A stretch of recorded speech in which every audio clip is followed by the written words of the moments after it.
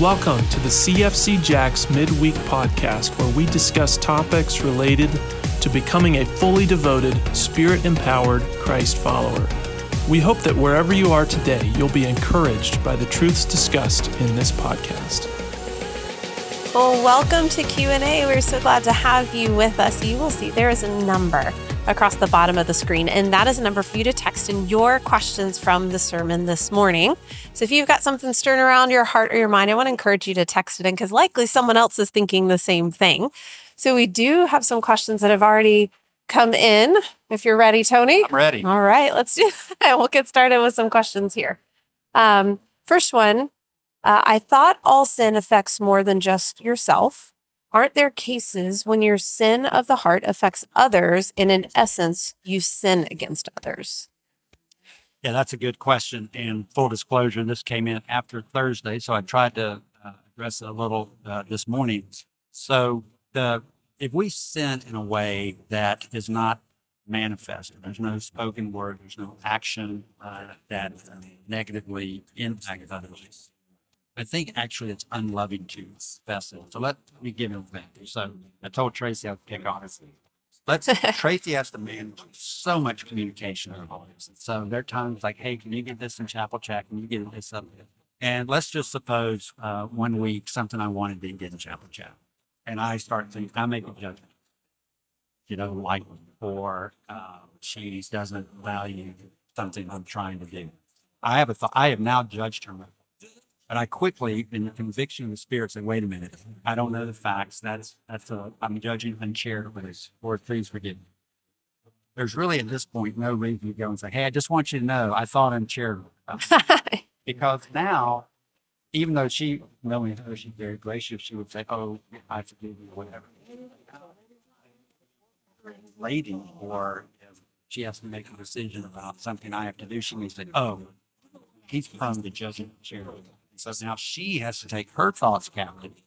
And so that's why I'm saying if it's not manifested. Now, if you sin in your heart and it's something where you know that you don't say anything, but your bitterness towards someone impacts your relationship in a negative way, maybe carrying out the example, I give her a negative year-end evaluation. Well, I need to go confess and say, you know what? I was convicted that I was judging uncharitably.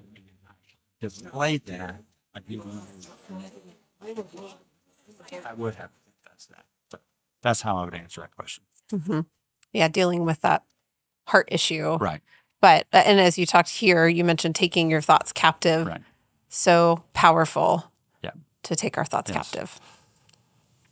Next question here. Towards the end, talked about illness as related to sin. So the question is, how do you know if an illness is the result of unconfessed sin?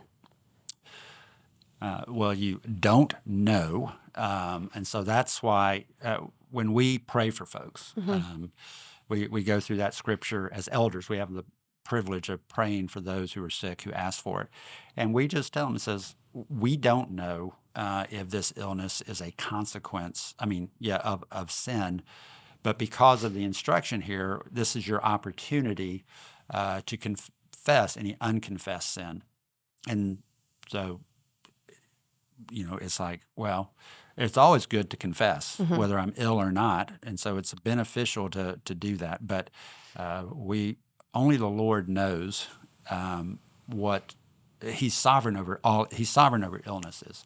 So whether it's an illness that He's bringing about as a trial to grow us in dependence upon Him, if it's also if we're believers, even the illness is a correction. It's not penal. We're declared not guilty, but it could be something that He's using to correct some thinking in us or to grow us in dependence upon Him. I hear the dings coming in. Yes, apparently there's some background music that's on in the auditorium still. So apologize that you're hearing that. And so we'll see if our tech team can turn that off from the control room here. And then we'll continue on the next question here. It said, you shared how we should confess to those who witness our sin due to not being Christ-like. You gave the example in family group. Right. How do I sin against someone else by not demonstrating Christ to another? Yeah, that's a good question. I wish I had more minutes. So I don't think it's a situation where you're.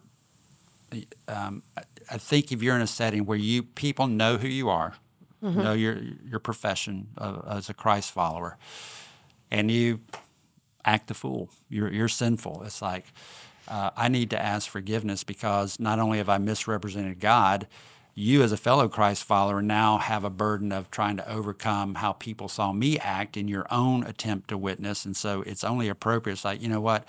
I definitely didn't represent God well. And now if others have seen how I act and think, well, if that's what a Christian acts like, I don't want anything to do with it, that now makes your job or your responsibility to share Christ even harder.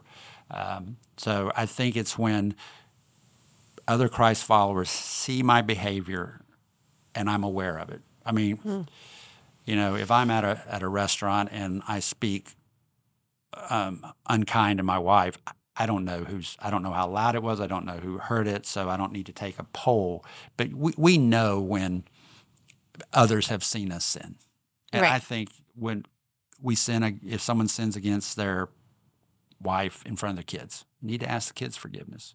Sin against your kids in front of your spouse, ask forgiveness. So it's just when they know who you are and they're clearly aware of your sin, we should ask forgiveness.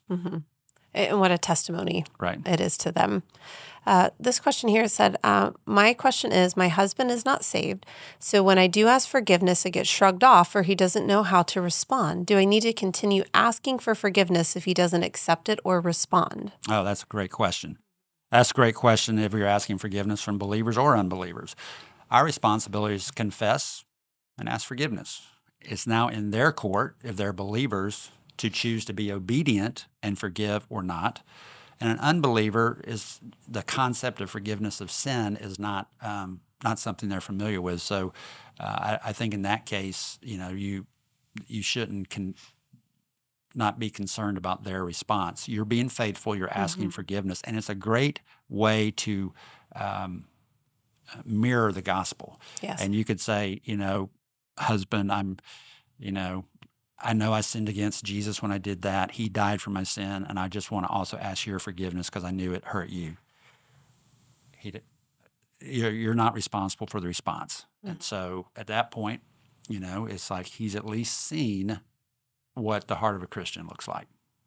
So, And this is something really with any unbeliever around you, whether it's in a work setting or family, whatever, but there's something powerful about that humility and seeking forgiveness. And like you mentioned, as an opportunity to share the gospel, you may get the response of, I mean, I did in my previous workplace, so no big deal, whatever. That was, you know, right. they don't notice it, but I know that it's my responsibility to do all that I can to seek that reconciliation and to seek that forgiveness of the Lord. But talk about putting Christ on display in a unique way. It really is when you seek forgiveness and apologize for something that, for most people, it's probably like, oh, that's just normal behavior. Yeah, no big deal, whatever. Yeah. And they'll just shrug it off. Yeah. But an opportunity to go, no, here's why. Right. And to share that with them. Actually, I have a testimony here. Is that I was consumed with extreme bitterness and anger towards my husband's idolatry of workaholism.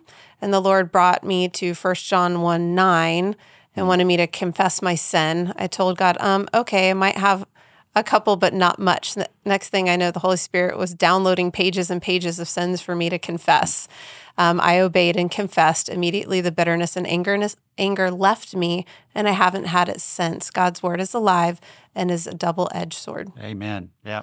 And that's what the Apostle John said. He said, I want to tell you things so you can have this fellowship and joy. I mean, she didn't give any testimony that his behavior changed, but now she has that sense of joy and fellowship with her father and her brothers and sisters that she didn't have until the confession. So that's joy despite circumstances. No indication that the circumstances changed. Right. So, Right. But joy in that yeah. confession, which is so powerful. And that's something we've talked about through maturity, through this series, that as you grow in maturity with your walk with the Lord, the confession increases. Yes. So that's often a result of that and that deepening of that relationship with the Lord. That's right. And so a powerful opportunity I mentioned it Thursday, but that's a good point, because I think as people mature, I've had this in the counseling room, that we are striving to be more like Christ. And we won't, that's unattainable in this life until we're perfected in heaven. And I remember a discussion with someone where I said, if you put people on the scale of righteousness and you pick your foulest person in history, whatever that may be, as a 0, and Jesus is 100, and you put yourself on the scale somewhere, we're closer to the 0 than the 100. Not because we're close to what that vile person is, but just because of how great Christ is. And so that just means there's all the more room to confess and to grow, and we shouldn't be discouraged by that. We should say, thank you, Lord, for revealing where I'm not like you. And the more you do that, it's just this growing circle of thank you, Lord, and you get overwhelmed by His grace and His mercy, and you get joyful and you want to be about His mission. But when we try to get discouraged, like, I should already be perfect, and I should already, then it robs us of the joy that we can have. Oh, absolutely. Yeah. One of the songs you're singing, the line, I'm undone by the mercy of Jesus. When you think about just being completely undone over the fact that He is faithful and just to forgive us over and over and over, that grows my love. That grows my appreciation. That grows my desire for more people to know Him and to know that grace and forgiveness. Absolutely. Yeah, there's part of us that we have to try to put to death that wants to pay our way. Yeah, for sure. It's like, no, I want to earn. It's like, no, that's a great line. Undone by the mercy. It's like, wow, that's, just undone. I've heard that song probably 100 times, but yet for some reason today, that one phrase really captured me. Well, anything you would want to wrap up with or leave? Maybe you didn't have a minute to add in your teaching this morning. Thank you. I tried to get there, and when we sometimes, when people are having to ask forgiveness, we sort of try to help them and say, you could go to someone and first of all acknowledge the act. I sinned against God and you when I fill in the blank. That's acknowledged. And then you say, what I should have done and what I'll hope to do next time is, again, that's that evidence of repentance. I know that was sinful. This is the righteous way. It's my current intent to respond that way next time. Please forgive me. Again, it's an ask, please forgive me. And then the ball is now in the other person's court to either choose to walk in obedience and grant forgiveness or to disobey and withhold forgiveness. But you have been faithful to do that. You've acknowledged it. You're expressing a desire to repent, and then you are asking, please forgive me. So. And an opportunity to encourage the person who is asking for forgiveness. To confess sin can be hard, and to have an opportunity to encourage, like, thank you for being sensitive to the Holy Spirit. Thank you for walking in obedience in that. Yeah.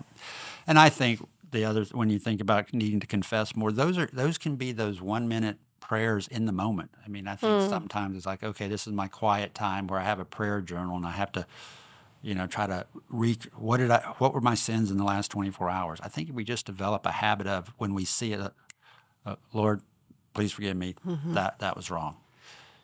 Then we can keep that short accounts. So, and just to express again, if we are believers, we are forgiven.